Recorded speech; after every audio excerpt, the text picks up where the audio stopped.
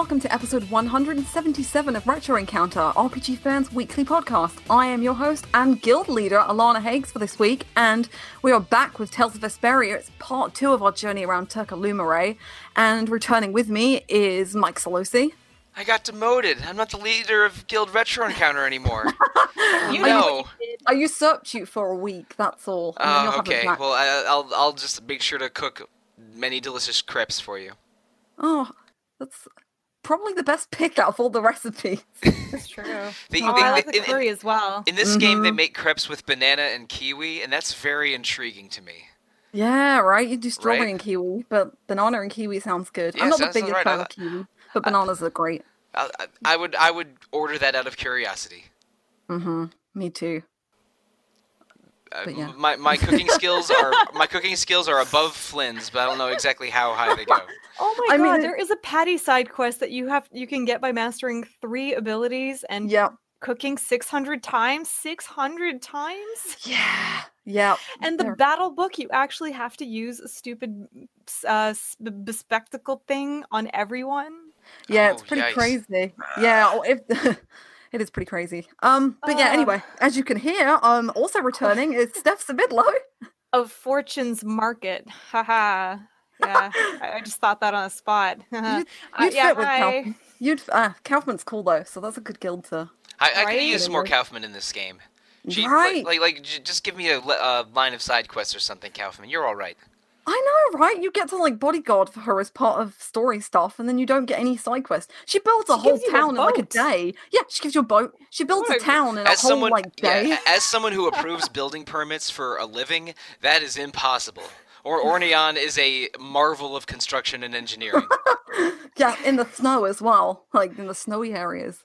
Oh, anyway, so last episode we left off at the end after the Don had died, and we kind of blasted through a lot in those last couple of minutes. I know, right? Straight in with the spoilers. Straight in with the new town that they build at the end of the game as well.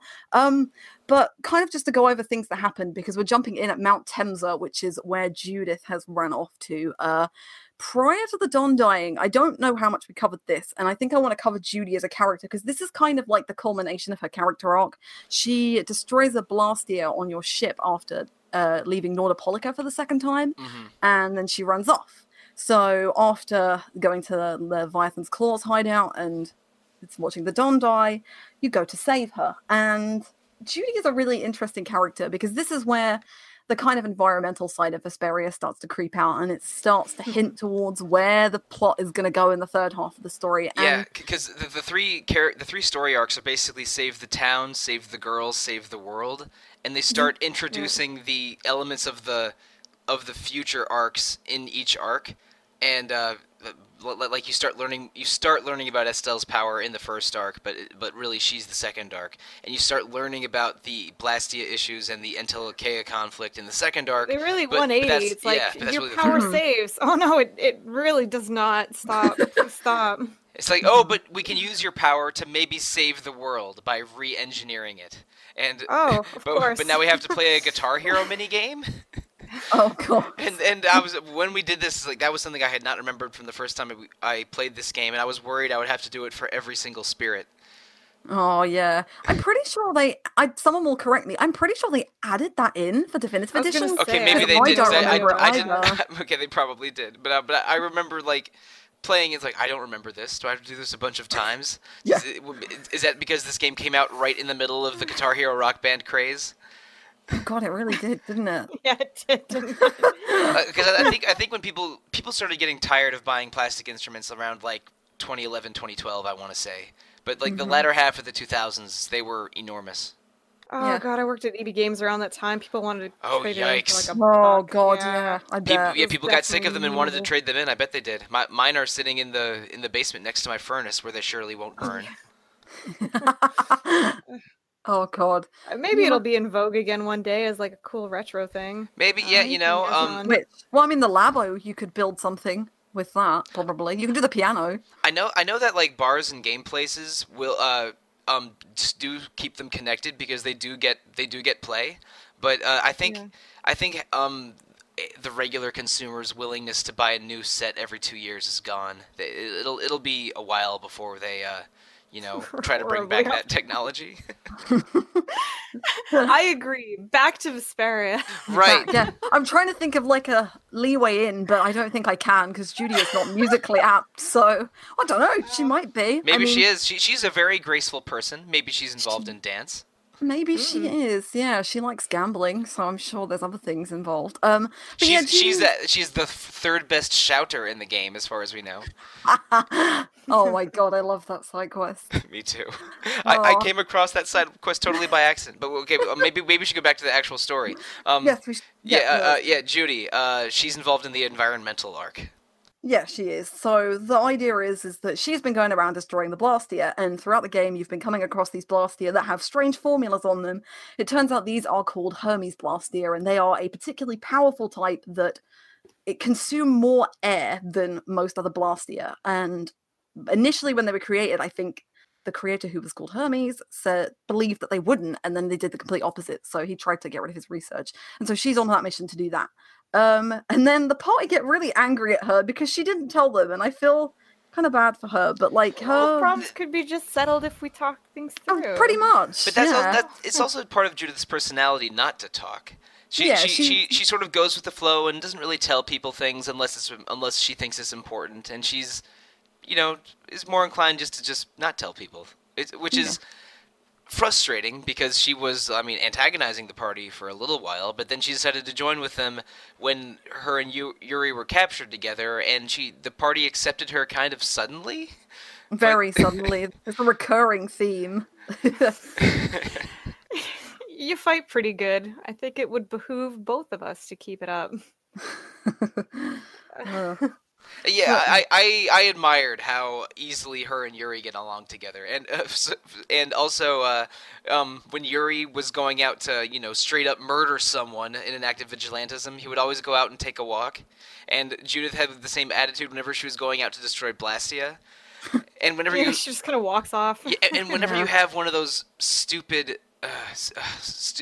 annoying sequences where you have to locate every party member in a certain town after you all separate. Yeah, she's always at the exit. Yeah, she's always at the exit. You have to try and leave to find her. It took me, the first time that happened, I think it was at one of the Capuas, and in the first half of the game, and it took me 20 minutes to find her because I didn't think of trying to leave the town.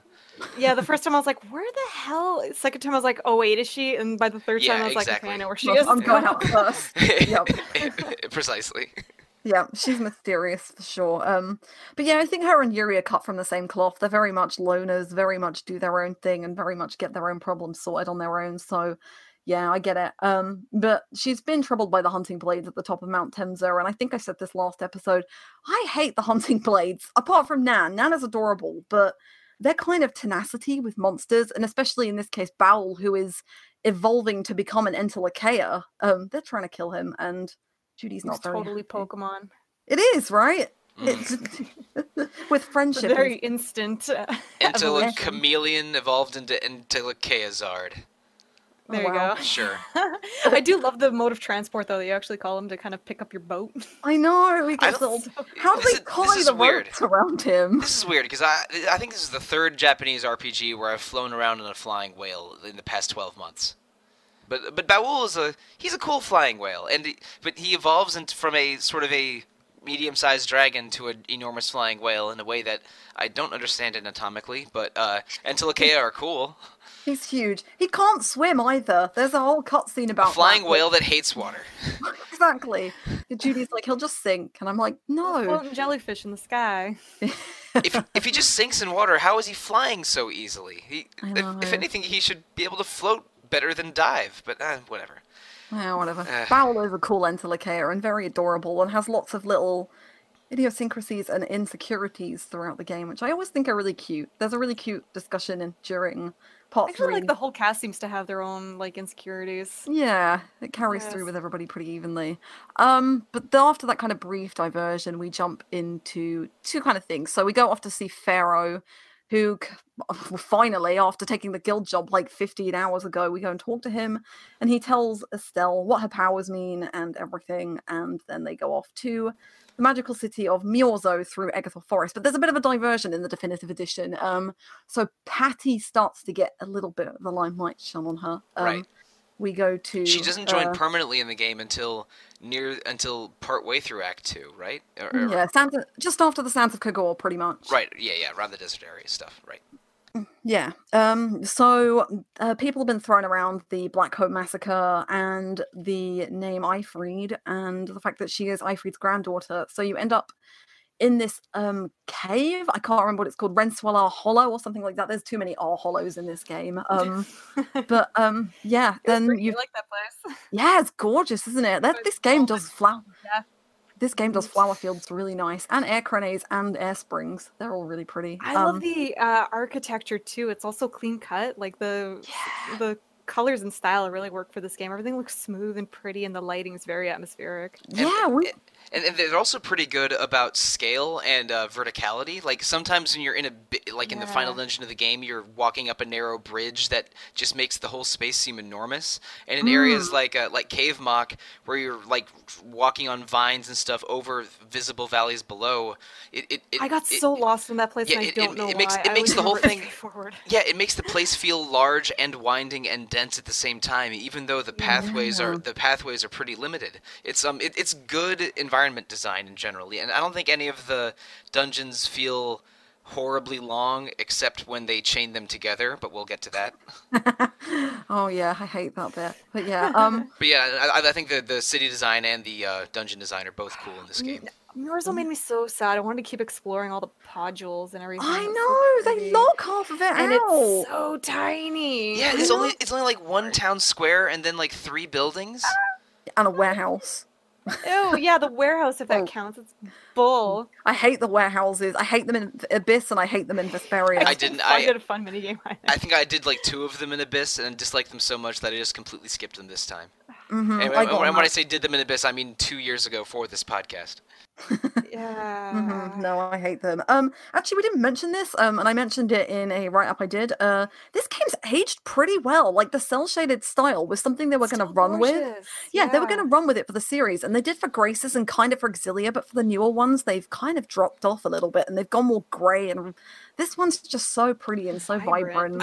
I think this game had to have a multi-year development cycle and a pretty good budget, because it was the first HD Tales of game, and it really felt like they went all out for just the amount of content in the game and how good everything looks and how tightly it's designed. The cutscenes could look better. They look pretty bad. That's fair, but I mean, the animated cutscenes would have been animated by an outside studio anyway, probably.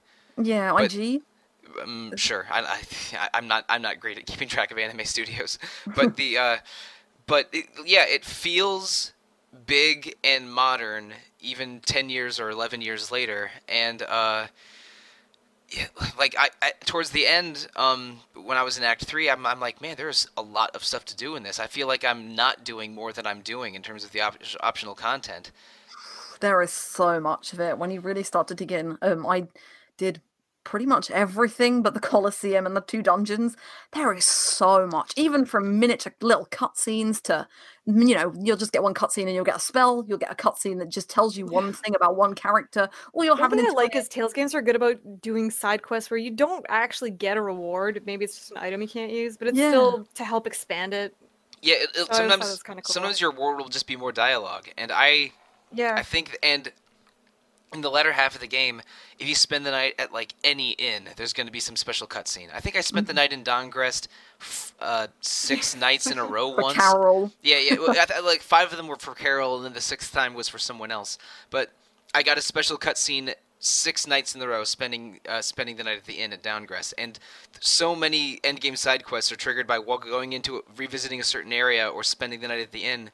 There's so much of it. I feel like I barely scratched the surface, and I ran through the Colosseum with 8 characters or something.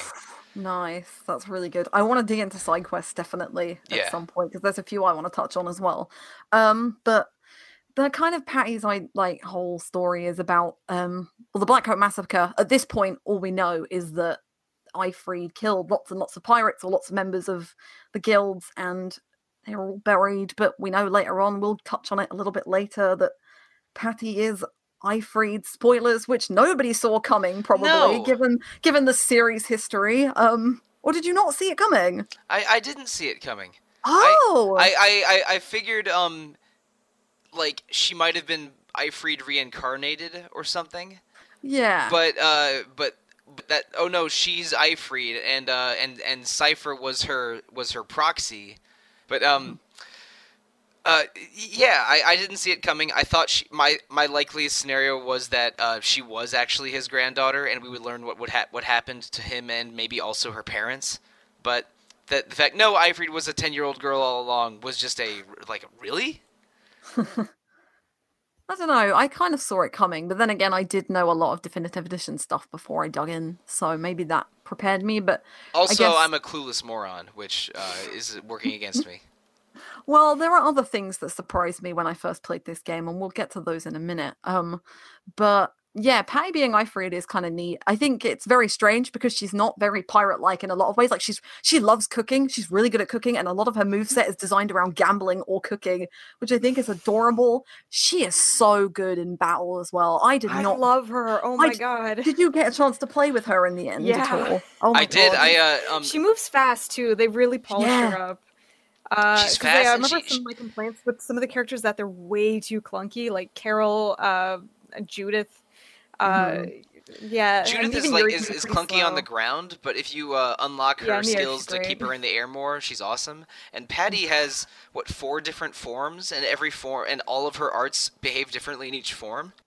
Yeah. I will say that is one of my major issues with the game, though, is that the gameplay is really good in the third act. Yeah. It takes a long time. The second half of the second act picks up, and then like the third act you've got everything, and then it's like, yeah, this is great. It's fast and it's crazy.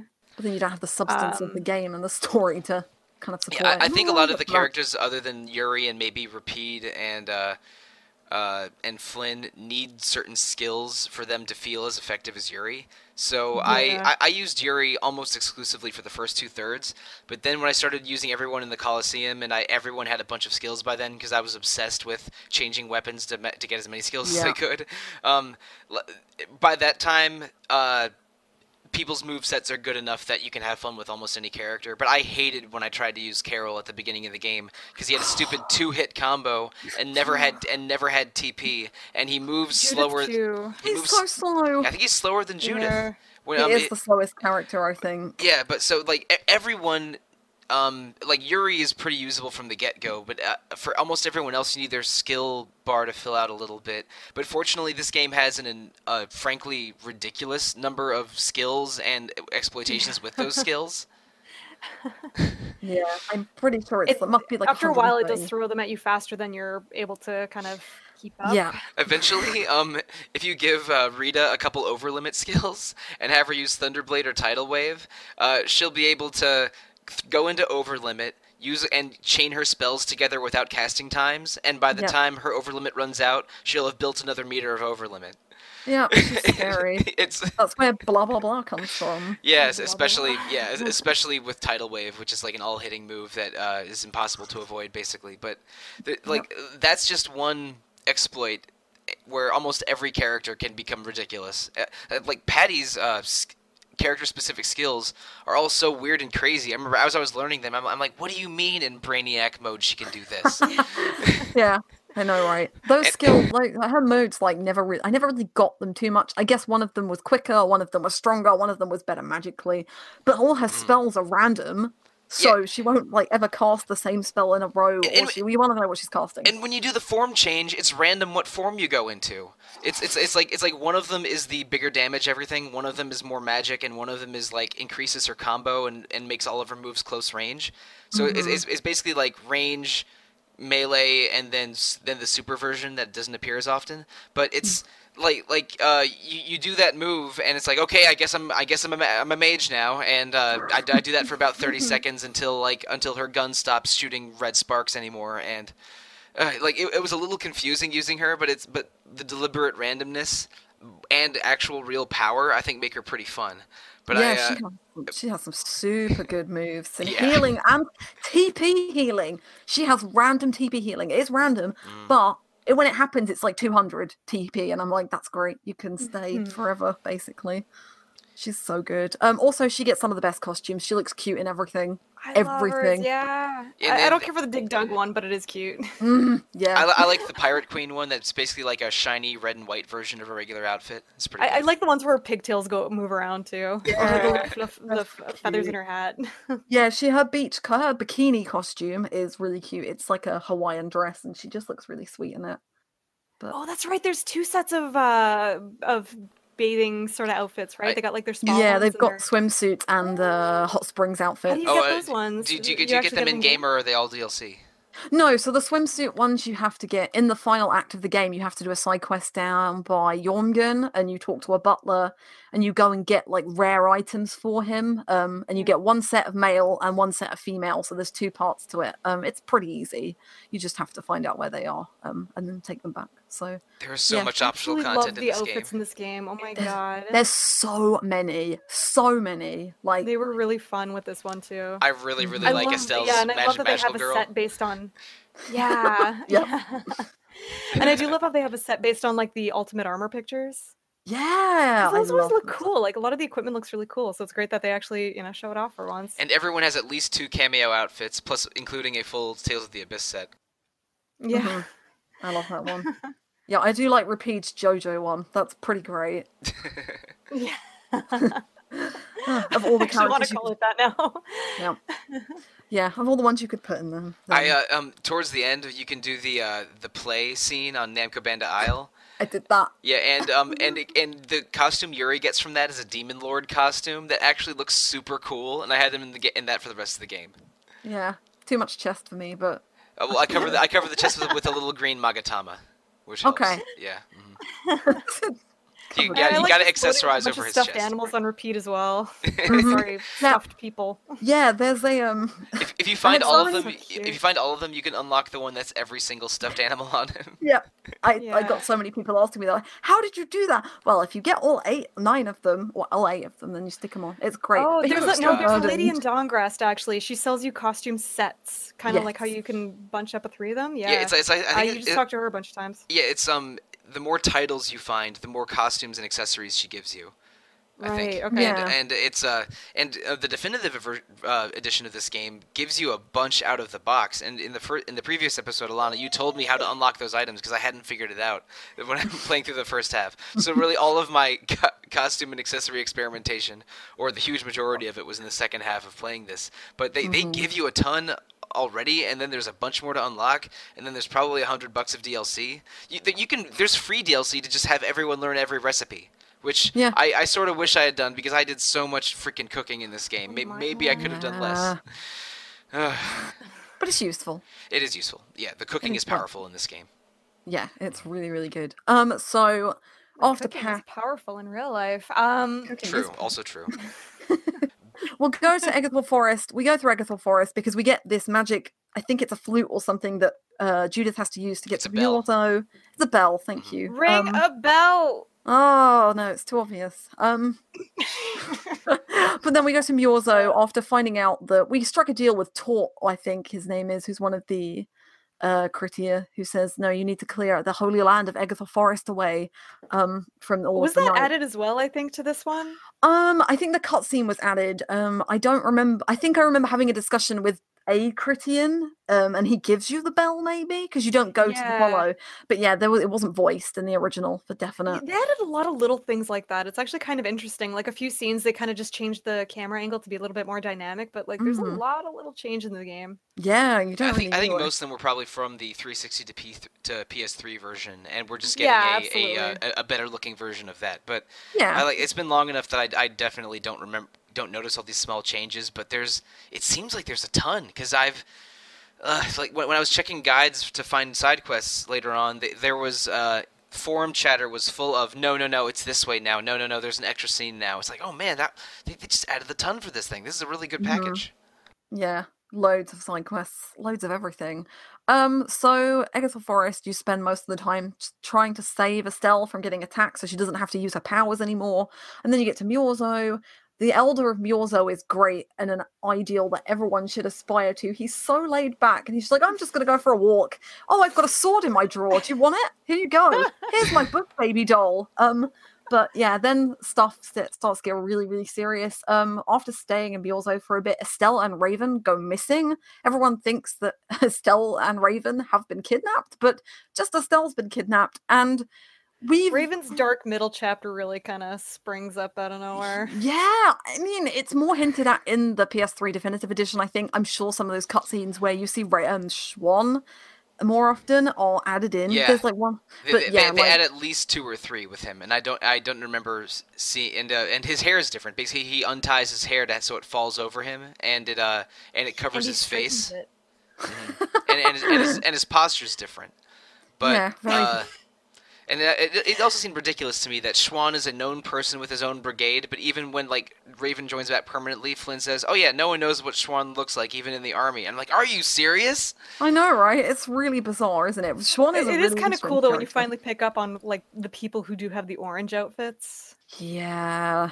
Yeah, and you kind of see where his men are stationed. It's kind of like a. It turns out the ridiculous comedy soldiers are the most effective and dedicated of the entire army, other than Flynn himself.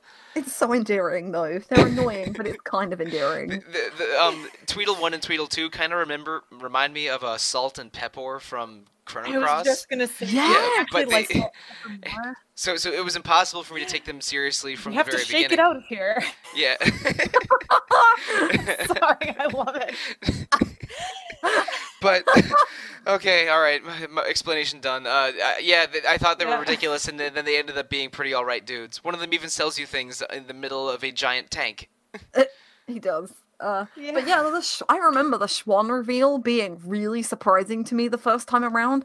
And I think even though it comes out of the blue, I think it's a really neat idea. Of course, yeah, like you can't masquerade around as someone in the biggest guild and also like the second highest group of soldiers in the Knights. So it's pretty crazy, but it does and it works. Do you know how you know how you can't recognize Zoe Deschanel without her bangs? Yeah. Yeah. Or how Clark Kent and Superman look completely different just by adding glasses and slicking your hair back. Yeah, you're right. It's not even but it's true. I never pinned it together either. Yeah, it was a surprise to me the first time I played it. But yeah, since we're onto Schwann, we should probably go over this now massive gauntlet that you have to go through.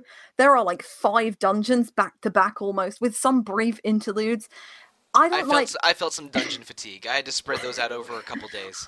Yeah, me too. The pacing is so bad. At this point it is, isn't it? Because like it's throwing so much information at you and so many dungeons, and you're like, you could have given me at least one of these plot points earlier. At least Raven, maybe. It's almost like they really baked the first act, and I don't know, they ran out of time and just kind of phoned in a few of the plot points. Or they were There's a huge gun. Yeah. There's a big super bad in the sky.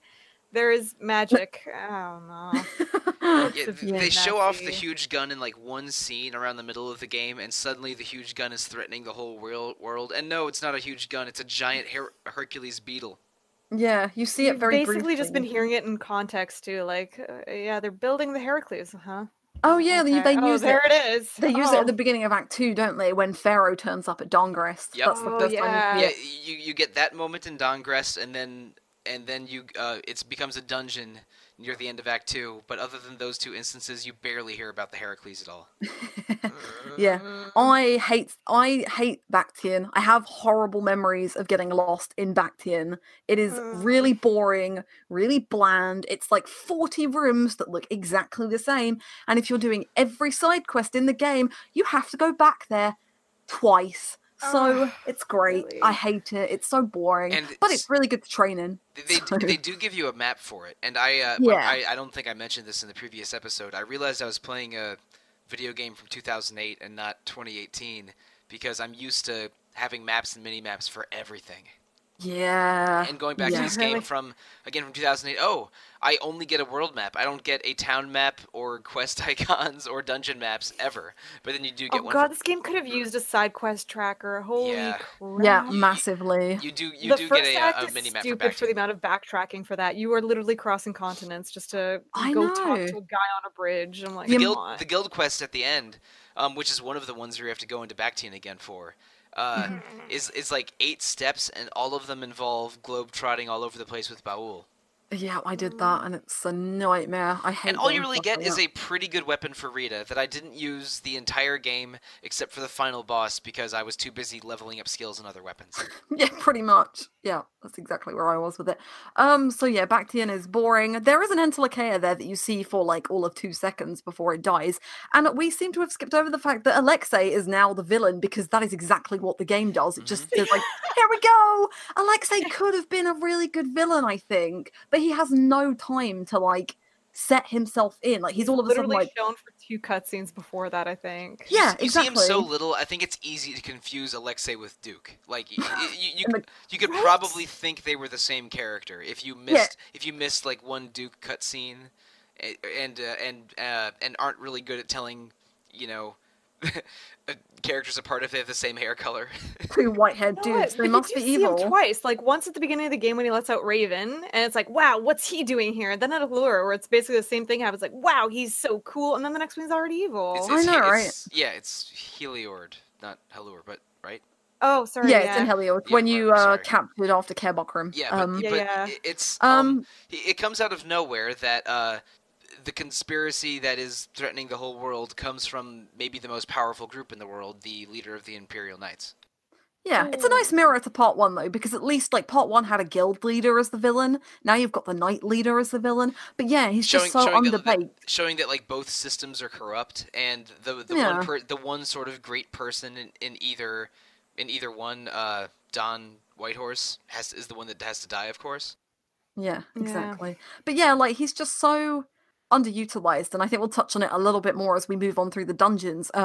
So Bactian, he's captured Estelle, he's using her powers and is basically using it against the party. Yuri also gets Dane Nomos, which is the sword which Duke has been carried around for the whole game, but it's also like the it's the symbol for succession for the royal family, and it gives Yuri the ability to do mystic arts, which is always really cool. And then you run off and you go to what's it called, Heracles, which is the big tank fortress, which is Zaggy shows up. Dungeon number 2 in our Act 2 gauntlet that I was nobody gonna say, yeah, we likes. should talk villains. I don't think we did that much last time. No, so let's want to talk So about Zagi a little bit anyway, because what the hell is Zagi and why is he they so never explain annoying? it, do Okay, they? I think I think I figured it out. yeah, I think I Zagi know was something. probably hired by someone in the Blood Alliance, or maybe the or maybe Leviathan's Claw to get rid of Flynn, because they saw Flynn as a threat to the to what they were planning with the weapon smuggling and the Blastia smuggling. But I'm pretty sure it was both, yeah. yeah, but then Zagi fights Yuri instead of Flynn, and decides that Yuri is his battle soulmate or something, and ignores And what he's straight up insane, right? Ignores what he was hired to do, and just spends the rest of the game trying to kill Yuri because he is a crazy person. Yeah, he like poisons himself in the fight on the Heracles just to get like, I don't know, just to give himself a disadvantage or give him more powers or something. He's absolutely insane, but he's so annoying. Like you fight him 5 times, I think, and it's just, I don't know, every time he gets easier as well, which is like the one bug there.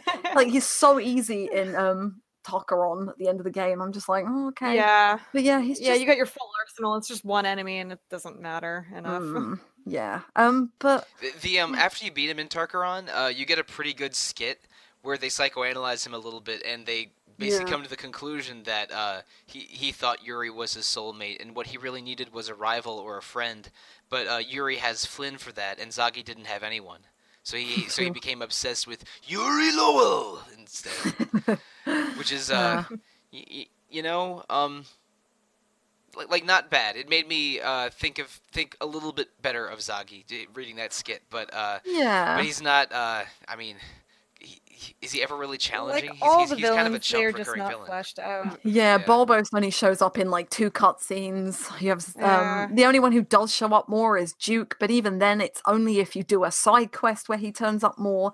And even then, get his deal ever. Like he's really complicated to nail down. Yeah, I don't know what he's affiliated with. Like, was he a knight? Was he just an ultimate warrior? All we know was that he his best friend, like an extreme anti-villain Disney princess. Yeah, pretty much. His best friend was an Entelekea. He was the hero of the Entelekea War 10 years ago, but the Knights covered that up. And then when his Entelekea friend was killed by the Knights in an act of betrayal, he decided to just go full villain and decide that the humans didn't deserve to live on the world. But but where does he come from? Yeah, nobody explains that. There were a group of Enterlocaia that fought on the side of the humans, and that was the side that he fought on. So, yeah, that is about as much as I ever get out of him. But yeah, Duke is literally like just even the wandering... side quest is really bare bones. Like, it does not really get into the meat of it. You just kind of have very dry conversations with him, then it kind of fleshes him out. A little bit, just makes him more enigmatic and more, I don't know. Sure, yeah. He has a sexy voice, and I'm okay with it. So, you know. Fair enough. No, I mean, I kind of like Duke, but I want to... Yeah, I don't know. I think replaying it recently has made me go like, well, do you know what? You just kind of decide you're evil and you decide you're going to kill everybody just so you can save the world. There's like 2 Enterlocaia left at this point now. Like, please. But yeah. So dungeon number 3 on our list. After trying to get... So you go to Heracles thinking Alexei's there. He's not there. And then you fly towards Zaphius, and disengage. You like disarm the Heracles and it blows a hole in Emmead Hill. And then you find Estelle at the top of Zaphia's castle, completely under Alexia's control, and she blasts you away with her magic and asks Yuri to kill him in a really dramatic scene where she's crying and everything. And then you go across this icy place called the Blade Drifts of Zofair. I think this place is probably not the best. It's okay, but like it's pretty easy to get through. Apart from the stupid boss halfway through, which threw me for a loop the first time I played this game, because I cannot play as slow characters. Do not make me play as Carol. I thought I had to do the whole thing with Carol, and I died and was like, why? Thankfully brief.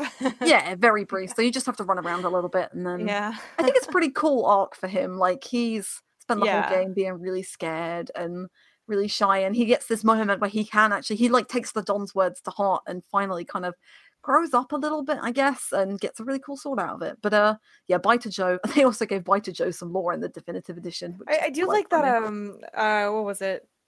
Like he kind of goes to show you that not everybody has the same strengths. He's a bit of a leader and a bit more pacifist and information heavy than, you know, out there going to fight. Ironically, he took on the biggest weapon he could, but that's kind of him trying to be bigger than his breeches. Yeah, he has a huge sword, and then his first weapon is a broken sword because Yuri breaks it at the beginning, and I'm just, He's like a little kid that gets the biggest sword, who grabs the biggest sword. It's Persea again. Yeah, but with Persea, I mean, Persea has superhuman strength. With Carol, it's more like he just wanted to be the biggest sword so he could feel bigger, like a like a tiny dog barking a lot or something.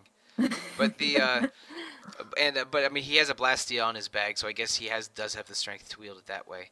But that bag is like a TARDIS. He sticks everything in there and pulls anything out of it. Between that bag and Patty's jacket, they just have infinite amount of space. It's great. But yeah, Carol's entire arc is really good, and I think if I was going to give anyone some credit, Carol probably gets a lot more development than most characters in this game. Like, everyone goes through a different arc, but Carol kind of is the one that maybe physically and mentally grows up the most. I mean, he's the youngest anyway, but he's too young to have that tragic backstory kind of thing, so he kind of grows up. When he's sitting outside the tavern after Don Whitehorse's death, I'm like, oh, this feels like a very human reaction. Like, he feels completely despondent and unsure of what to do, and he's a kid, so he's not emotionally mature enough to process it. Maybe it was a very sweet moment, and he has this crush on his former guildmate Nan. That's, I think, very cute when they develop that a little bit. And she kind of feels it back though, right? A little bit, but it's towards the end when she sees how much he's grown up. I think yes. And and some characters have a special final boss when they do the 100-man melee in the Colosseum, and Carol is a rematch against Nan with her taunting him, show me what you've got now, like kind of deal. Yeah, it's sweet, and also the skill that she teaches him, that's like a dive bomb where his sword or axe or hammer gets stuck in the ground afterwards. Yeah, it's actually one of his best space arts. It's really good.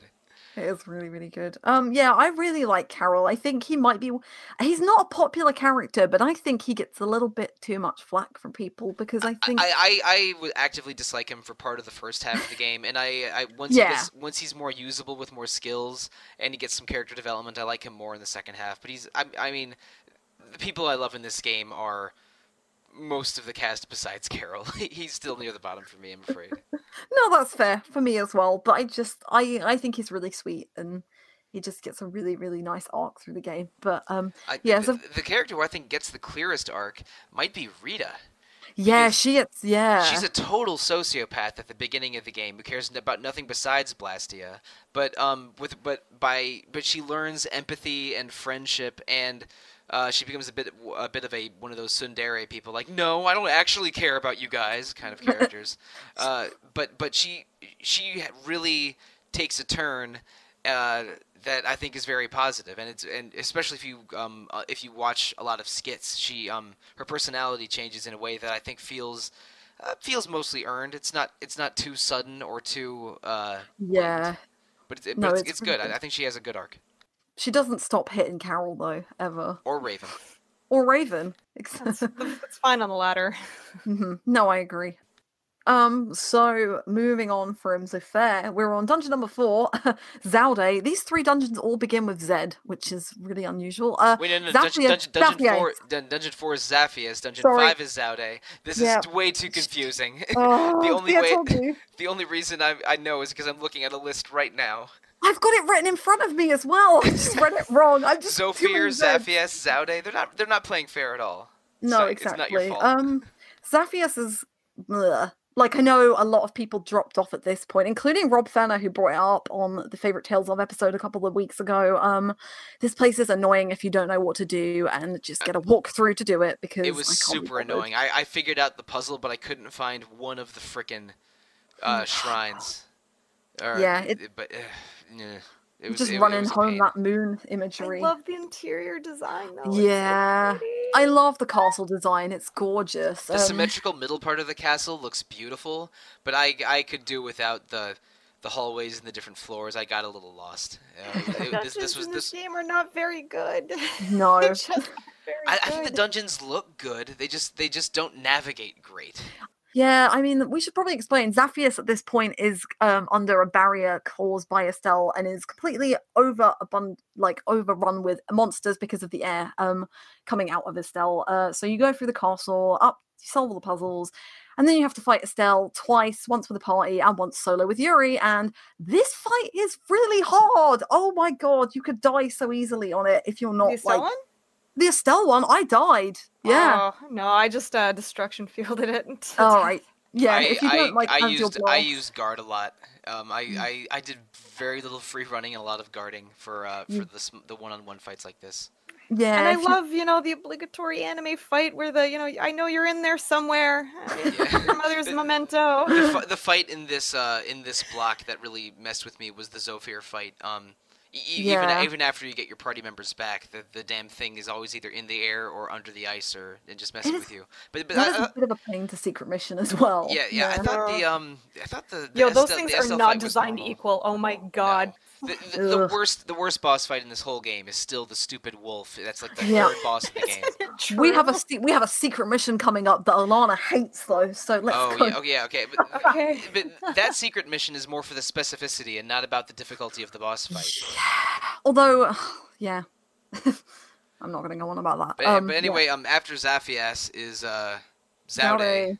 Ooh, you a whole party now. 9 Yeah. people. again, And briefly. Alana, I mean, it's one classic dungeon gimmick to have have it fill and drain with water, but the best version of that is clearly the first dungeon in Skies of Arcadia. Am I right? I hate that dungeon. I do too. Oh my god, what a terrible way to start a great game. Yes, Zaude reminded me of the Skies of Arcadia dungeon, neither of which I Oh really liked. wait, are you talking about Mount Kazai, or are you talking about the Shrine Island where you The just shrine, have the to shrine, find it? the shrine Oh, island at okay. the beginning of the game. I don't mind Shrine Island. That's a fine dungeon. I'm Yeah. thinking about Mount Kazai, which is like halfway through the game, which Yeah, I hate. in the under the blue moon, right? Yeah. Yeah, No, yeah. I like Oh, Shrine yeah. Island. Okay. Yeah. I was looking No, I confused hated at the first. mining facility one. The most. No, I hate Oh. that one too. Anyway. I don't want to get angry Okay, about my favorite game. we'll save this for a future episode. Dungeons please. we hate. Yeah. Ooh. Zaude. Zaude isn't a bad dungeon actually. I don't mind it. There's a couple of finicky things that you have to do. I hated the putting the columns in exactly the right place to float up thing. It took Yeah. me it took me a little too long to figure that out. Fair enough. No, I don't mind it too much. It's not like the worst war dungeon ever, but Yeah, I mean, it's also not too long, but it does feel kind of final, and it does the whole Baton thing, like, oh no, this is the final dungeon. No, wait, no, it's not. But yeah, I would very say the early, dungeons really don't overstay their welcome. yeah, They're apart quick. from None of them are too long. The problem right apart, now They're a is that little there's 5 in obnoxious, a but they're row. quick. mm, Yeah. yeah, Tarkaron is too long. I will say the It's a final it's a dungeon. final dungeon, and it's a big long final dungeon. I give that one a Mm, pass just mm. because where it is in the game, but it's also the only dungeon like that. Yeah, true. You're right. But yeah, partway through Zaude, you have to fight Jaeger, who suddenly turns up again. He does turn up at Heracles as well. He like shoots Zoggy out the window with his huge bayonet, sword, crossbow, I gun never really thing. understood Jaeger's deal in the end either that much.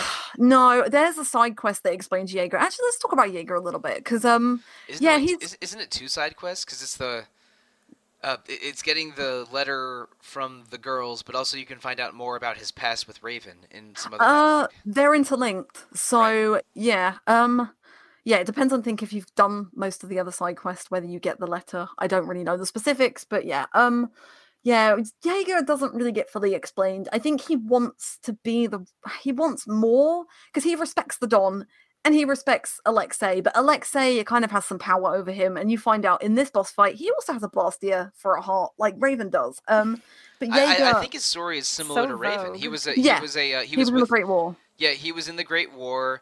He was revived with the Hermes Blastia by Alexei, but and Alexei decided to keep Schwann Raven, whatever his real name is, in the Knights, and had use him like a spy, but have Jaeger join the guilds so he would have more presence within the guilds. It was what I Yeah. thought. And then Jaeger being head of Ruin's Gate and Leviathan's Claw meant he could get the Blastia and then deal with weapons as the two different guilds and control it with the Knights' help because the Knights have control over most of the Blastia. That's kind of how I thought of it. And The big Leviathan, irony is that the Merchants Guild is surprisingly squeaky clean. I know, right? You'd think they'd be the most corrupt one, but nope, they're No. nice and Kaufman is very devoted to capitalism, but also basically a good person. she is a good person. My goodness. But yeah, Zagi's She'll kind of pay you just for like your full day's another. work and not cheap not penny pinch on you. Zagi She is gives kind you of a just boat. I another, love her. I know she's so great. We need more Kaufman, definitely. She's really underutilized. But yeah, The question other is, who do you ship Kaufman with? Because I mean, the way this game goes, you could basically pick anybody. Everyone. yeah, basically Rita. capitalism.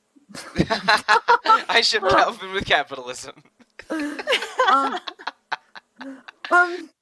yeah, but then the other part of that side quest is, of course, Raven and a girl called Casey, who was called Canary in the Japanese to go with the whole bird imagery. Oh yeah. Yeah, she is Jaeger's girlfriend and dies during the Great War, and she is an extremely skilled archer. And if you go back later on to where you kill Jaeger, you fight the Gosh and Dot, and you take their swords, and they give you the Divine Cannon, which is I think is Raven's best weapon. It's one of his best weapons. One of his best weapons, yeah. Like Yeah. you get one with like 10 more attack and 10 less magic. Right, okay. I like the magic more, so I'd go with that. But yeah, this secret mission sucks, as I've hinted at. It took me 7 goes this time, so the idea is in the second half of the fight, I keep wanting to say Zagi. Jaeger unveils his Blastia, and you have to stun him, and you have 1 second, no more, no less, to hit him with a specific art by Raven. Now, the first time I ever tried to do this, I had a bow on, which turned Raven's rain art into an altered art. Oh. So I thought, yup. So I was like, no, can't do it. And then, yeah, I eventually did it. And this time it's a bit easier to do on the Definitive Edition because you have Flynn, and Flynn can use Beast, which stuns Jaeger really easily. It still took seven resets though, so it's just being really specific and hitting him in a really specific area. But then you go through the rest of the dungeon and you've got the big bad final boss with Alexei, which can be really annoying because he seems to go into overlimit all the time. But it's not too bad a fight. And I was really disappointed with the end of Act 2 because Alexei just dies. He gets really angry. He thinks that Zaude is basically a weapon. Yeah, he thinks Zaude is a weapon. And then uses it and finds out that, oh my god, the Adaphagos is behind all of the clouds. Oh my god. And then Sodia out of nowhere. Okay, And the I and want to it, get to Sodia. yeah, Zaude wasn't a weapon that would give Alexei ultimate power. It was a barrier blastia keeping the Adaphagos out of the entire world.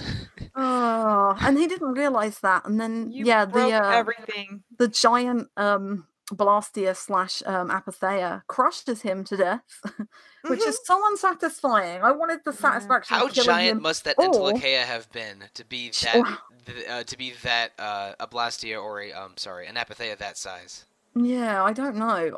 I don't know whether it's anything to do with the Children of the Full Moon because they are part of their blood or their life is part of Zalde because it's the only thing that will keep the Adaphagos Yeah, out. several of Estelle slash Yoder's ancestors gave their lives to make Zaude instead of having it be a traditional barrier Blastia.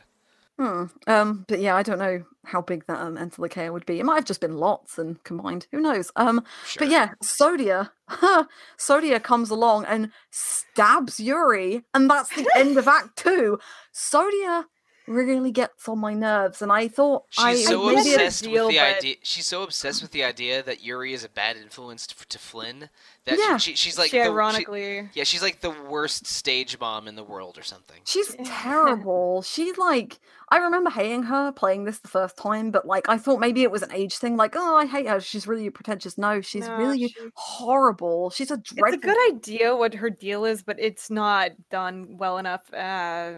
But she's another character that gets away kind of scot-free. Like, Yeah. Yuri doesn't want to tell anyone about it. And it's like, I would. Like, she stabbed me. Like, why would you just let her get away with it? But yeah, Sodia's kind of, it's really extreme because, yeah, she hates Yuri, but like, this sudden like hate that I would kill him comes kind of out of nowhere. She just turns up and is like, It's "No, as, you're it, dead."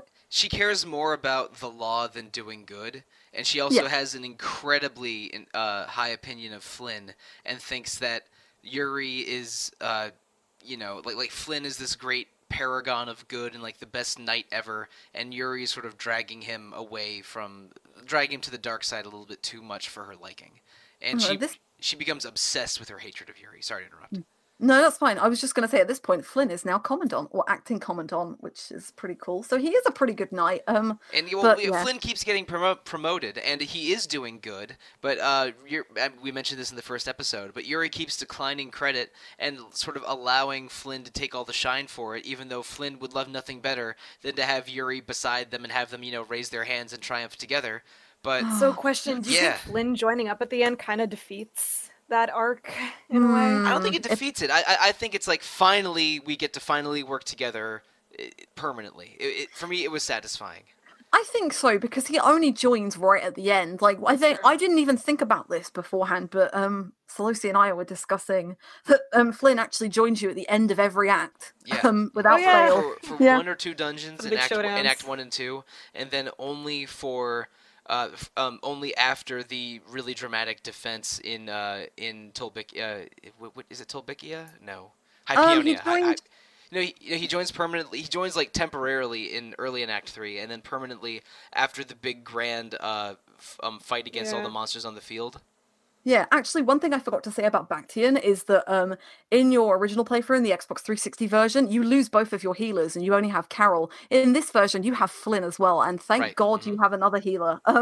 But Yeah. it kind of doesn't like. I think their like last stand together is a really good idea, but I totally see where you're coming from, Steph, because Yuri doesn't want all of the credit, and Flynn's just it's just kind of crossing wires I'm a little very bit. biased though because like Yuri, Flynn, and Rapide are my three favorite characters in this game, and and getting the three of them like running together defeating all those monsters was like my favorite Aw. scene in the original 360 version. So It's so cute. so getting Flynn back permanently after that, and again he's one of my favorite characters, was sort of exactly what I wanted. I'm coming from a position of bias here. Like Steph cares about the storyline more, and I care, or the storytelling more, and I care more about having my beautiful blonde boy back. I do love Flynn. I don't know how to gauge that. Like, okay, you're right. They'll accept it. Right, let's dive into Act 3. Yuri's not dead. Duke saves him though.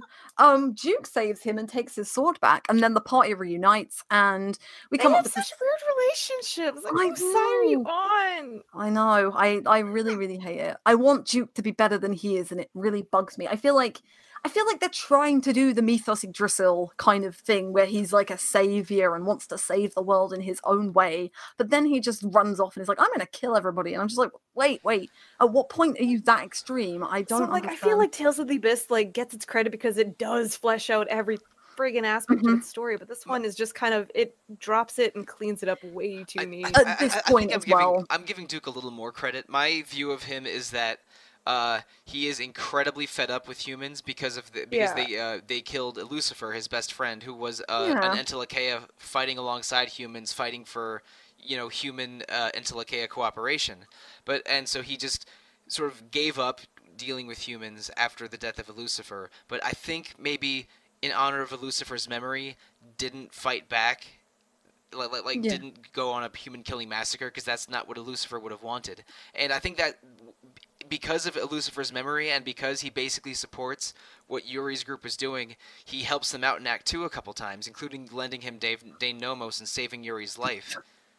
But at the end, when the thing on Zaudes gets smashed and the Adaphagos is released, he just decides, you know what? Screw it. Humans do not deserve this planet. It's Last Chance Saloon. Yeah, exactly. So there was he sort of snaps at the end, but everything up until the end was him struggling to accept humans after they had killed his best friend. So, yeah, I do agree with you. I think, but they don't give it enough development though. It feels way too sudden, They're and great stories, but they're undercooked. Yeah, he needed more screen time and maybe a little bit more dialogue before that happens. And they had the chance. They gave him a really long side quest. And I also don't understand exactly how him and the group went back in time to Jormungand. Yeah, it's really weird. Like, it's especially the way it ties up because there's a side quest as well. But Jormungand is like an illusion created by Pharaoh 1,000 years ago. But if you take the box, so you take the box from the Atherum to the past, it shows up in the actual real future. So it doesn't make sense because if it's meant to be an illusion, then why? They never really fully explain it. So it's an illusion of the past, but actually you are genuinely traveling back in time. That's how I read it. But I think that's why I don't really like the Jormungand chapter, because I just don't get it. Yeah, it's just there for like, let's conveniently tie things up and teach people how Blastia became a thing. Yeah, it does feel really out of place. But yeah, Act 3 is where things kind of tie up too conveniently at times, and I don't have as many issues with Act 3 as much as I thought I did, but there is so much of it that feels out of place compared to the rest of the game, even though you are getting hints dropped throughout the second half. So like, you've got the Hermes blast here, you've got things like, I don't know, the air, like Estelle using too much air. We can reverse engineer Estelle's powers to turn Apatheia into spirits, and it does the Tales of Legendia thing where there's a weird made-up magic system that's just sort of... I was going to say, wait, how do you do that? I don't know, you just kind of jimmy it up a bit.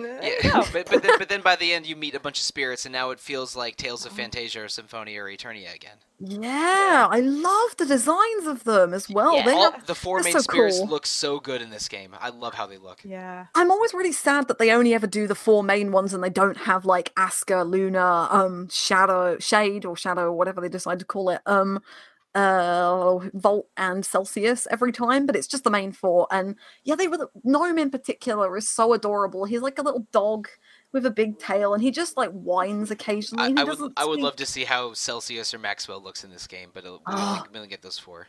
But yeah, they have really cool designs, and I think they're so underused. Like, why would you stick one of the not staples, but like one of the big things in the series to like maybe like 5 hours, 10 hours if you're going to do lots more stuff? It's so annoying. They do, however, tie it into Estelle's second Mystic Art, which I'm quite happy with. That will do nicely. That is cool. I didn't see it in game, but I saw it on YouTube. Second Mystic Arts. Yeah. They're so ridiculous, the requirements. I mean, as per tradition, you have to... Estelle's is one of the easier ones to do. You have to do like all of her burst arts 20 times, which is fairly easy to do, but it's a pain. And then you have to hold down 2 buttons. But Rita's got an easy-ish one to do if you do her Colosseum fight. You have to cast, you have to learn Thunderblade, which is an altered art, cast Thunderblade 200 times, which is annoying because you only have to use it 50 times to learn it, and then you have to use Thunderblade on Douse in the Colosseum. Yeah, who's like fight my number God. 175 or something in the 200-man melee. And then she learns Indignation, which kills Douse instantly, which is a cool reference. It is. But yeah, I do love the spirits. I just wish that they were utilized a little bit better. Some of the dungeons as well are a bit tacked on at this point. Like you have to go to the Arilumen crystallines, which I have so much trouble saying. Yeah, the Yeah, Crystallans I and forgot then Realwise Hollow. Relawise Hollow, yeah. I But, hated the Crystallans because the treasure chests look exactly like the walls, mhm. and everything is just too much pastel blue and purple. It all blended together for me. I had difficulty seeing a few basic things in the pretty, though. Crystallans. It's pretty, and I like how the You're deferring to two girls here in a crystal dungeon. Sorry. well, okay. Also in the Crystal Dungeon, the music changes. They change to a higher pitch for the main music theme for the main battle theme because because I think they wanted to like reflect around the crystalline walls or something. I remember the first time that happened, I didn't know what was happening. I was like, "Why?" I was like a dumb girl. They changed the key of the battle theme for the part 3, but then they changed it even more and make it higher pitched for the Crystallans. Yeah.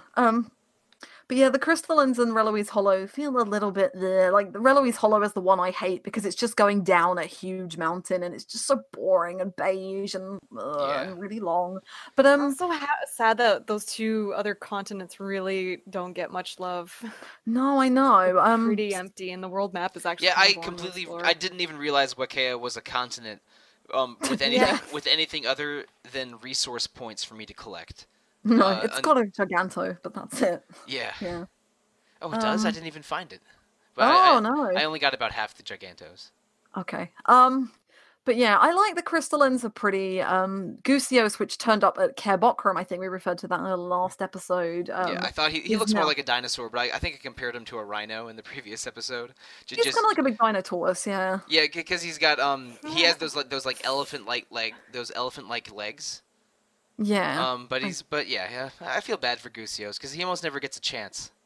Yeah, I know. And then the other, so just cover Bellius becomes Undine, Pharaoh becomes Ifrit, and then Gusios becomes Gnome. Then we go to Reloise Hollow for an Entelekea that doesn't even live there. Alexei's advisor is an Entelekea, and suddenly Entelekea can turn into people. I know, right? It was so left field. I was just like, oh. Kind of. So this whole it's like I didn't know Entelekea could do this. I didn't know Entelekea could do that. She is in love with him, which is a thing. In love with Duke, I guess. Yeah, that's really weird. I did that side quest because and Duke was best friends with her father, Lucifer, and she's in love with Duke. It's like this is a weird dynamic. Okay, that's a DLC episode of details right there. I mean. I wouldn't mind a sequel game to this or a prequel about the Entelekea war because there's material on both ends of there. I haven't done too much digging into the side stuff because I think I said in the a couple of weeks ago in the Favorite Tales of episode, Abyss was kind of the last game that you could take self-contained. Hesperia starts to drop things outside of the plot, and I think maybe Duke's stuff might be. Raven's got some stuff outside of it, like the whole Casey, Jaeger, and then his real name is Dameron. Raven's real name is Dameron. So you find out all about that in a book. And then I'm just like, oh, okay. Yeah, I did. I got a little bit of the Casey stuff and the Jaeger stuff because I did the side quest where you fight Goshen Dwat. But most of it is there's so much hidden inside content in this game. We mentioned it a little bit at the beginning, but Act 3 once Flynn rejoins your party, the whole game just becomes a playground of side quests.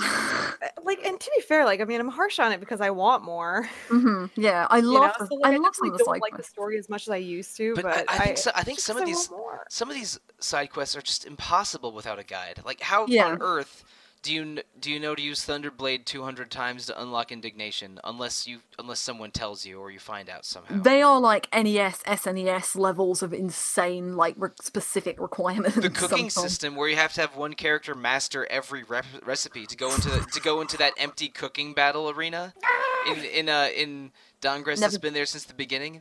Never done it. Oh my God! Who on earth would ever No, do that? I Like, would never. okay, now we're gonna get Twitter responses by people that have done that. But Oh yeah.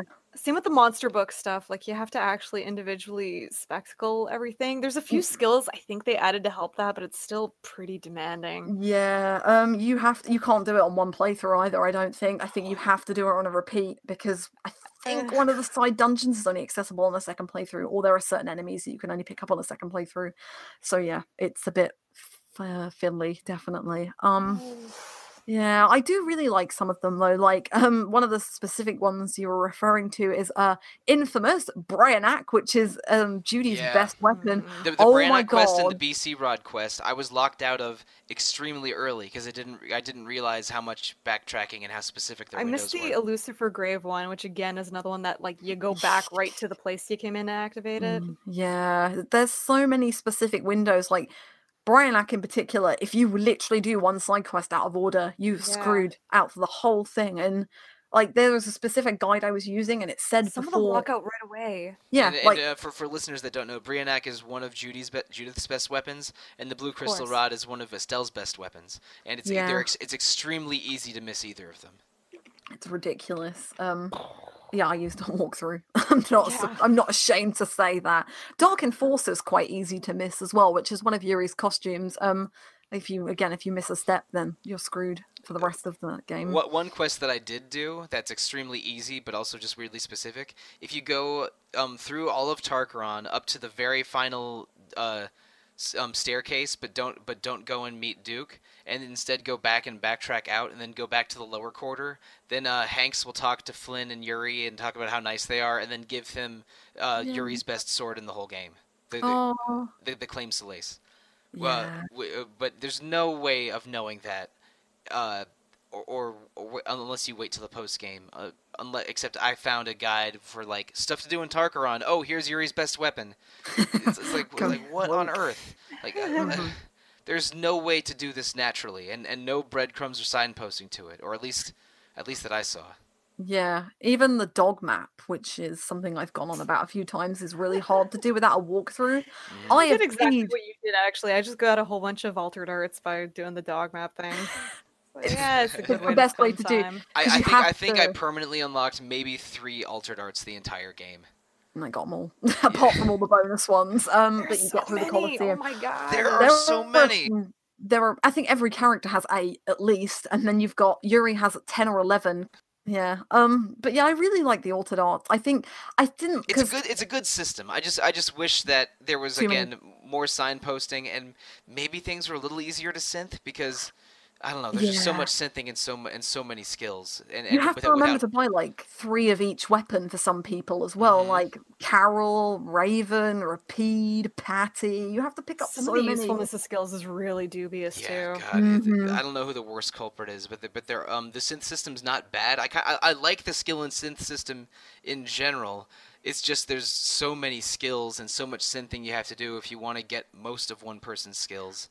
It's Yeah. it's never ending the whole game, and Like I wish that some material gathering and synthing was a little easier. Yeah, Raven in particular, like you don't realize how many skills a character has until you get a title for Raven when he has 102 skills, and that's not even all the skills he can learn. And I'm just thinking, that is so many. 100 skills on a character is ridiculous. There's no way you can attach even like a quarter of them to half of them. Like Mhm. some of the best ones take up like 20 points, like Combo Plus and I don't know, the one that restores Yeah, I arts and hate things. that. It's You have to really ridiculous. pick. Yeah, Yeah, you have. the ones that give you over limit bonuses and and extra combo Mhm. hits like permanent bonuses to HP or TP are all in the 12 to 20 point range. It's Yeah. pretty annoying. At least XP Plus is just one. The only other side quest, I think we've referred to it. I love killing big monsters, so the Gigantic quest is something I always do, and I really like it. I wouldn't mind doing And the more of the song, Gigantos too. because they were cool. The annoying thing is to get to some of them you have to upgrade the Sorcerer Ring, which was a side quest I did not do. Yeah, that's to get the fell arms as well, so it kind of fell nicely for me. But Okay. yeah, I did it for the review and for this because it's really nice to kill them when you're underleveled and get so much experience and level up really quick. But yeah, they're just really fun to fight, and I don't know, they're just a really cool side quest that I think RPGs always do big monsters really fun, and I like that. But yeah, the I know a Felon. a thing or two about hunting big monsters, and it Yeah. is fun. See, I feel like I should like Monster Hunter because I like killing big monsters, but no, I don't, and I don't understand it. It plays a lot different Yeah, from a Tales game. I think is fair to say. true. You're right. The only other side quest maybe that I did do, and I think it's a really interesting twist in. Well, the main one is a really interesting twist for this game. The Fell Arms are a recurring side quest in the series, and we talked about them. They're really different in Vesperia. A little bit annoying in the Definitive Edition and the PS3 because Patty and Flynn's are locked behind an additional dungeon. But if you get all 7 Fell Arms in the Xbox 360 version, you don't unlock a secret boss. You unlock a third phase to the final boss, which is really cool and quite hard to do. And I really like that twist. I think it's really different, and I think it's not Duke. It's like another Interlakea in this version, possibly. But I really like that, and Yeah, they're not too it's hard some to get. kind of super Intellicaea that is attached to Tarkaron or something. I don't know the whole thing. I checked part of a video on YouTube. I didn't come close to unlocking it myself. Yeah, he's like a god of the Interlakea, I think. But yeah, they lock it out of this version because you have to do the second additional dungeon for Patty and Flynn's the Fell Arms, which is the Necropolis of Nostalgia. But I've never done either of them. I've never done the Labyrinth of Memories or the Necropolis. So I don't really know what they're like, or I don't really know how much harder it is in this version. But I know the Necropolis is 13 floors long and has 2 bosses on every floor, I think. So it's quite hard. Typical Yikes. Tales. Yeah. The Labyrinth of Memories has a cool end boss though. Has a cameo boss which appears in the Colosseum, and it's Kratos from Tales of Symphonia. So that's pretty Yeah, the neat. Colosseum 4 cameo battles are Douse from Fantasia, Chazelle from Eternia, Kratos from Symphonia, and uh, b- um, Barbatos from Destiny 2. yeah, Barbados from Destiny 2, and that is a pretty good 4 choices. I think those are Yeah, cool major villains from 4 older games. I like that. They Yeah, tend to go for heroes. Is this the first one where they've really gone for villains? I yeah, think it might be. yeah, and I think it's a cool choice. It's like you have like, all right, yeah, Douse and Chazelle and Kratos, absolutely. I like that. And I love Douse seeing was a Chazelle again. cameo boss in Eternia as well. Yeah, But but I don't think Chazelle has ever shown up in other than Vesperia and Eternia, right? I don't think so. I've never actually seen her 3D model, so I'm going to go and have a look at it afterwards. Pretty neat. Yeah. Yeah, I think that's a really good one. Especially Eternia's edition, because that game doesn't get a lot of love inside stuff or I'm anything. so and sad about It's that. so good. It's so amazing. good. But yeah, there's It's a so really many good side PS4 quests. RPG. It made our top 4. It did.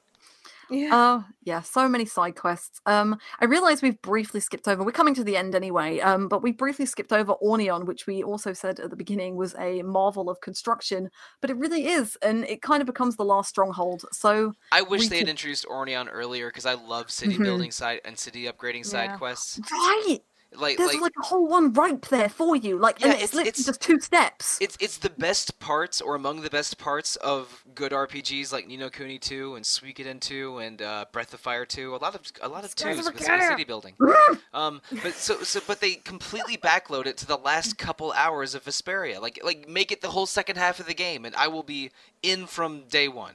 But yeah, this is where the famous tales. We've had loads of one-on-one fights in this game, more than normal. But we've got one That's true. famous one where Yuri and Flynn finally take up sword. Everything I feel is in this sword. They take swords up against each other. And in the Coliseum, Yuri is Flynn's final boss, and Flynn is Yuri's final boss. Yes, I love That's that. I a do really like the way good they touch. bond though. Like It's a really they good do touch. seem like BFFs. The banter in that fight is so funny. They're just like, I'm going to kick your ass. No, I'm going to kick your ass. And it's like, it's just so good. And that fight is really fun. And it's not the best duel in the series. I think that's still probably Luke and Ash in Abyss. Ooh, yeah. But for the weight, but this one's more like a friendly, like, oh, you can't beat me in an argument, but you can beat me in a fight, and then you beat him, and it's like, oh, okay. No, you I can't. guess I can. But I think it's pretty symbolic, and that's the point where he joins you permanently in the definitive edition. And then you run off to Tarkaron if you're not doing loads of side quests, or you can go and play poker for 20 hours like I Yep. did. Yep. Or you can go Yep. and fight like 15 Coliseum battles like I did. Oh, there's one side quest I do want to talk about before we talk about the very end of the game, although we've referred to it. In the PS3 version, they add the Sword Dancer. It's linked They to do? Yes, it's linked to First Strike, the film. So the twins Oh. turn up and they're looking for a magical sword, and you have to go and fight the Sword Dancer 3 times. Now, it's not great, I will say. The first 2 phases are stupid easy. You can stun the Sword Dancer in a corner and not get hit and do 200 plus hit combos extremely Oh, easily. so he's easy to stun lock, sort of? Yeah, Yeah. very. And Th- even the third phases, but he just does a lot more damage. Does he give you a But good reward, at least? the sword. You get Flynn's best weapon for it. Oh, really? So, Damn. Okay, yeah, now I definitely wish I had done it. it's a little bit boring because you go to 4 different air crenets and you go. So you have to get the upgraded sorcerer's ring and do some of the fell arms. And then you have to go through the same dungeon 4 times, which is a small volcano, and it's really boring. But I do like big bosses, and even though it is easy, there's nothing nicer than doing 250,000 damage with a If I 240 revisit hit this game, combo. I love collecting swords in games. If I know there's cool weapons to collect, and especially if I can see the weapon on the character in battle, I will Mhm. always try to collect weapons. And this sounds like a side quest I am a little bit upset I missed. But I think It's I was really mostly using a side quest guide for the 360 version. It's probably why I missed out on it. Oh, yeah. Hmm. It's cool sword. It's I can't pronounce it, but it's like it's got a goddess embellished on it. It's pretty beefy. It's got light around it. It's very Flynn. Like you can see Flynn using it. It's very much the holy sword. Well, So now I Oh, I definitely love want to Flynn's find. gladiator armor. Now I definitely want mm, to find it to try and pronounce it. Quagarion or something like that. Someone will Yeah. tell me off for pronouncing it wrong. I'll figure it out. But earlier Tarkaron, Aspion became Tarkaron pretty much, and that's the final dungeon, which is really long, kind of boring, pretty easy to get through if you know where you're going. At that And then point, you you're get just dishing huge combos, and if you've been side yeah, questing, you got so much good stuff. You're just kind of, all right, where's Duke? We Yeah, yeah. gotta, you basically got it. we I gotta think it's settle this. the prayer sword Ragcarrion. Oh, nice. Oh, I just got them the Q and the R the wrong way around. Yeah, but Huh. it looks like I don't know if they're trying to say Ragnarok or what, but it's a very fancy looking Flynn as hell sword. Yeah. At least it's not the kangaroo sword. Not quite. Uh, but yeah, so we get to the end of Tarkaron and we dish Duke his kind of dues and we save the Medicine. world. Which is Yay! And the woo. most kind of lame ending.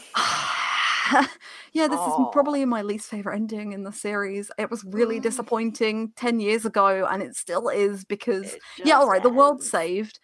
This world's saved. All the blast year is gone. But what happens? How is Raven still living? What is this happening? Why is Yuri not in prison? Why is Sodia not in prison? Where is Duke? What Yeah, is going on? What no happened to the one knows guild? that Sodia stabbed Yuri. It's a secret between the two of them that's going to haunt her forever, which was extremely petty of Yuri, which I kind of Yeah. love. Flynn, yeah, and Flynn like lets Yuri. Well, I mean, he's his friend, but he lets him get away with that, and Yuri just goes around traveling the world. What happens to everybody? Like, it's just like, It's oh, like we saved the everyone's world. An happy Everyone and epilogue happy. would have been so good. Mm, there's no Blastia anymore. There's spirits now. We don't know anything about how this changes the world. It's the end credit sequence was quite pretty. I liked all the hand drawn art in it, but they mm. really gave us nothing to work with for that ending. Yeah, it's No. really Even the disappointing. illustrations are kind of vague looking. Yeah, you can't really tell I what's think going on. There's one. they're pretty, but They're yeah, cute. they're definitely vague. Mm. It is disappointing because I think right up until like Act 3, maybe just after getting the spirits, I was actually having a lot of fun, and then I just remember how flat everything feels at the end, and I don't feel like I've got any closure. Like I feel like I don't know if my ideal scenario would have been that Alexei didn't die at the end of Act 2. He went off and maybe, I don't know, did something with the Adiphagus or tried to stop it himself, or I don't know. I just wanted something different and maybe some closure. Like, I would have even liked to have seen Yuri get some punishment. Like, Yuri is such a good character, and he doesn't necessarily deserve to be punished, but I don't know. He's just really, really, he's a cool Nothing character. happens. They just kind of talk about it and they kind of hand wave it. Yeah. Yeah, it's like okay, we're friends now. All the Antilochea except Bool are dead. You really did Great. that? Well, I know you're a good person. Yeah. I was like, We just don't know what happens to anybody, and it's really disappointing. I just uh, wanted something different. But I still really love Vesperia, and oh like yeah. yeah, it's just that it kind of falls a bit flat at the end, and it's yeah. Yeah, because we don't see any consequences, it sort of undermines the game, what the game has to say about justice. but Yeah, but ironically.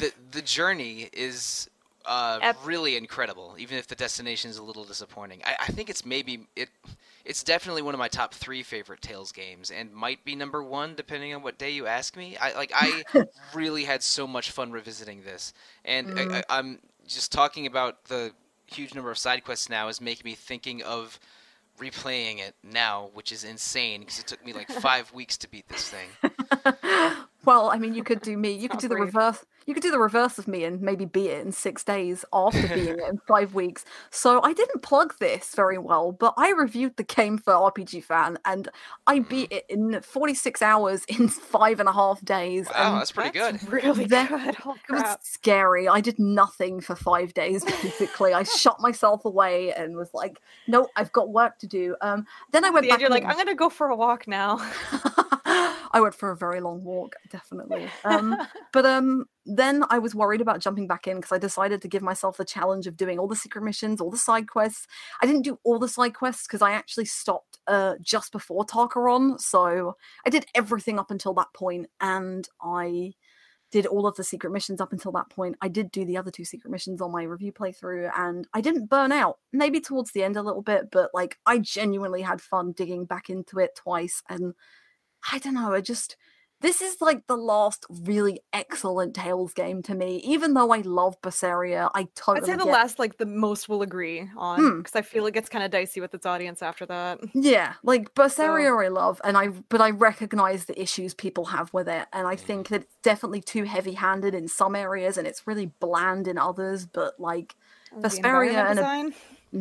very much Actually, I so. did want to say that. I actually, Vesperia made me realize that I really, really miss fixed perspective.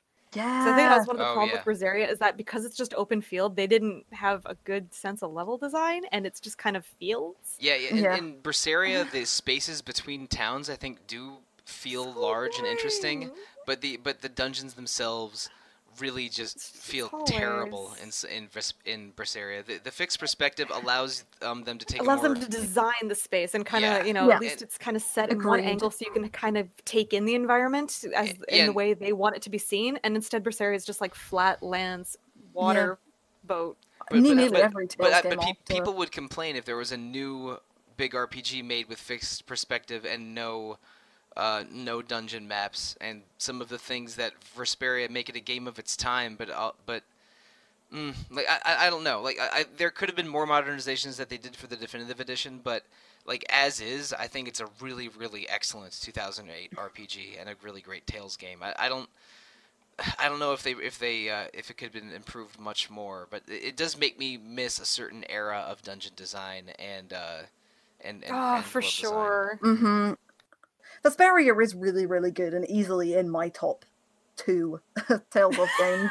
Like, well, top It 5, but was. top 2. It is in my top 2. Like Yeah. I definitely know what my top 3 Tales games are, and this is one of them. I just don't want to rank those 3.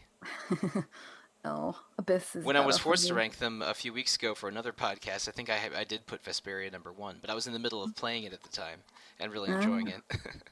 But it is really good. Like It is. that.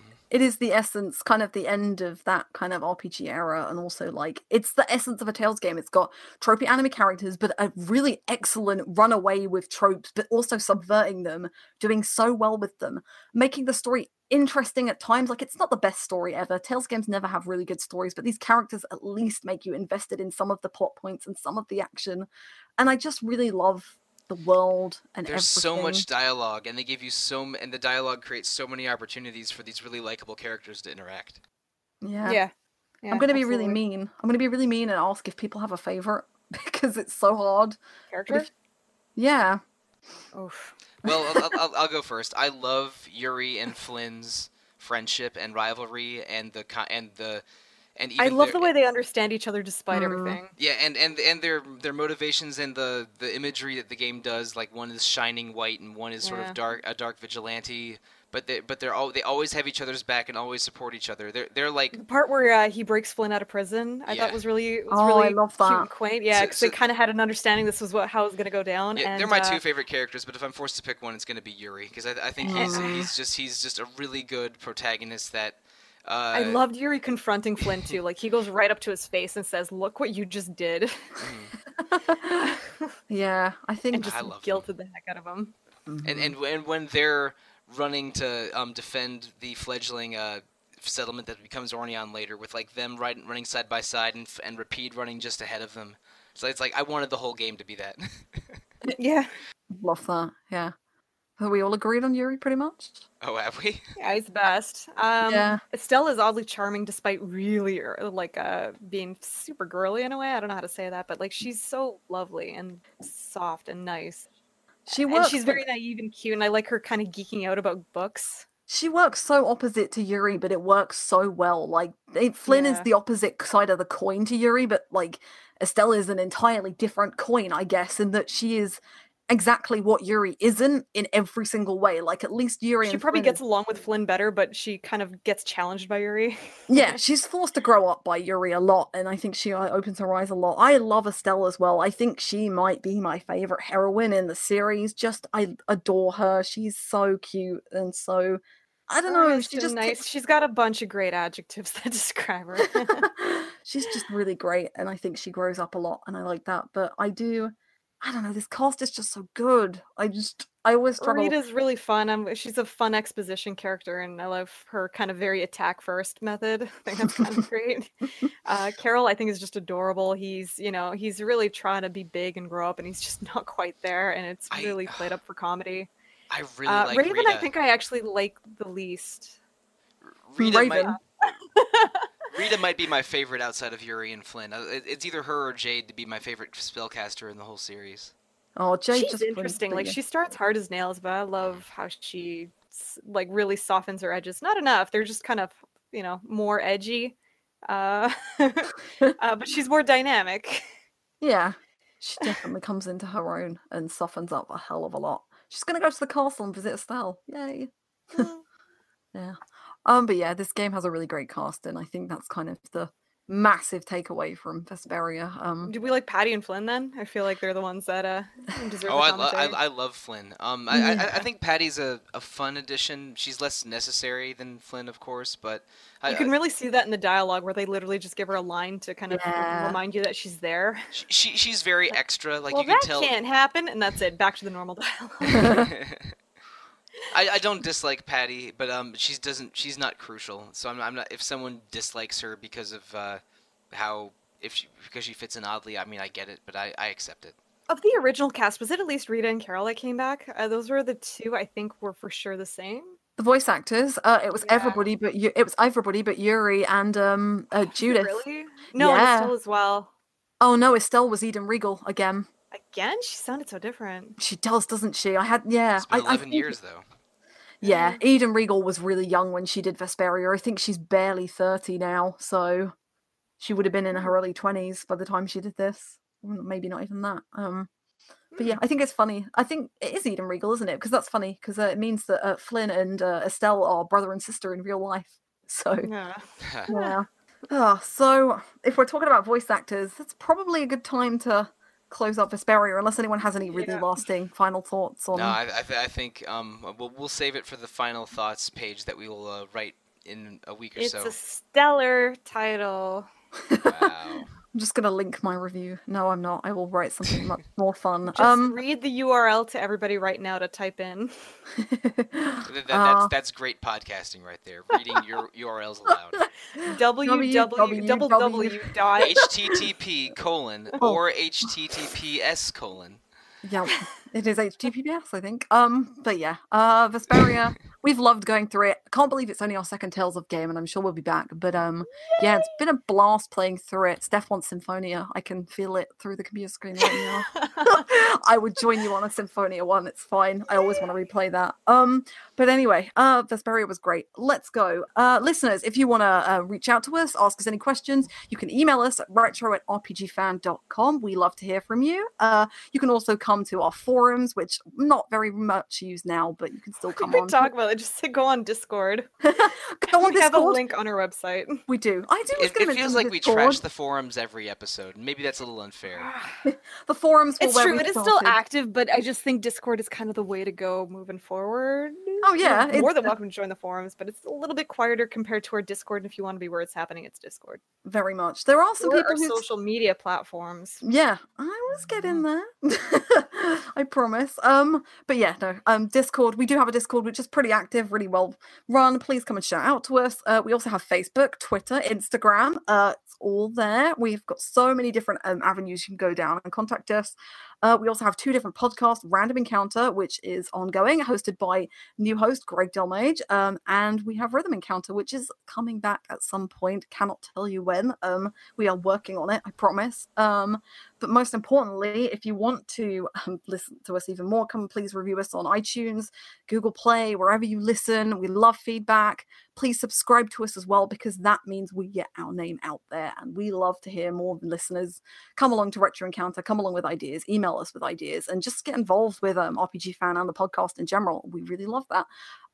So next week we're kind of extending Tales of Month a little bit. So we have an episode on the Wolf Team split. So that will be largely on Tales of Phantasia and Star Ocean and any of those games they got involved. So those early Tales of Oh, Star I'm Ocean sad I'm not games. part of that, but that sounds really cool. It'll be fun. It'll be a lot of really interesting discussion, I think, because those 2 games are really similar, and you can see the shared DNA between the 2 series. And Yeah, even though it's technically in March, I think that's sort of our final cap off to Tales of Month. After that though, March, I think I said last week, our game journal is going to be Lufia 2, Rise of the Sinistrals, so it's going to be a really exciting one to do, the 16-bit RPG from the SNES era. That game is super good and I love it, but I decided to not be on those episodes because I have been on too many episodes recently. I haven't played it, and I'm also not on them. Then after that, we've got an episode on RPG Jobs classes. That's going to be really fun. I can't believe we haven't done one. That's really surprising. Yeah, it was a very natural subject to come up, and I'm sort of amazed that it doesn't happen until year 5 of the podcast. You could easily do like separate episodes on like warrior classes and mage classes. So it's going to be an interesting one. I hope you go into some of the weirder ones. So I'm sure you will. Like, oh yeah, talk about like the bar bouncers from Disgaea 4 and stuff. Nice. And then one more episode we have for March is a Kingdom Hearts 3 spoiler cast, which is still in the works. 3 panelists on that are going to get together and spoil the hell out of the finale of the Xehanort saga. So I look forward to that just because you guys are pretty fully equipped with everything about that series. I'm going to rely on Peter a lot because I have a lot more bugbears about this series than he does. But yeah, I had to do a lot of YouTubing to get up to speed with everything. But yeah, no, it's going to be really fun. But if you want to listen and reach out to us directly, where can you find us? So Steph, where can we find you? You can find me usually on Twitter, but I'm on quite a few spaces. If you literally just type dice, like playing dice, DICE SMS on Google, you'll probably find me in a few spots. Mostly Twitter, mostly Tumblr, mostly whatever. Hey. And Mike, I draw pictures. You do draw such good pictures. You're 6,000 followers, which I remember from the Facebook. Yeah, we got 6,000 followers on Twitter. Please join our Twitter, RPG Fan. Yeah. I love the image you made for the 6,000 followers thing. I didn't realize so sad it was so obscure. Yeah, I know. I didn't. Really? I realized it when it took me a little bit of staring at the image, but when I realized it, I was just dumbfounded. It was awesome. Thank you. So good. And Mike, where can we find you? Right, probably most easily on Twitter. I am at The Real Monsoon and also at Evoker for Dogs. I am Monsoon or Monsoon Mike on most places on the internet, so you can either search for my name or search for Monsoon and you will probably find me. Or you might find like a weather report about the rainy season in Asia or something. It's good to know about. Yeah. And listeners, if you want to reach out to me, the best place is also Twitter. I am at Alana Hagues. I'm on the RPG Fan Discord, so please come and join and at me at Diving Falcons. Or if you want to be really traditional and email me about anything I do or anything that the website does, you can email me at alanah@rpgfan.com. And with that, I hand back the reins of the Retro Encounter Guild to Mike. Very sheepishly, although I've had a blast hosting these episodes, and thank you both so much for joining me on this. It's been You're welcome. really fun. It was so much fun. Yeah. I want to It play was another so much Tales fun game. revisiting this game and then talking about it for hours and hours with people I love talking with. Quite. Oh, thank you very much, everyone, for listening. Good night. Good luck.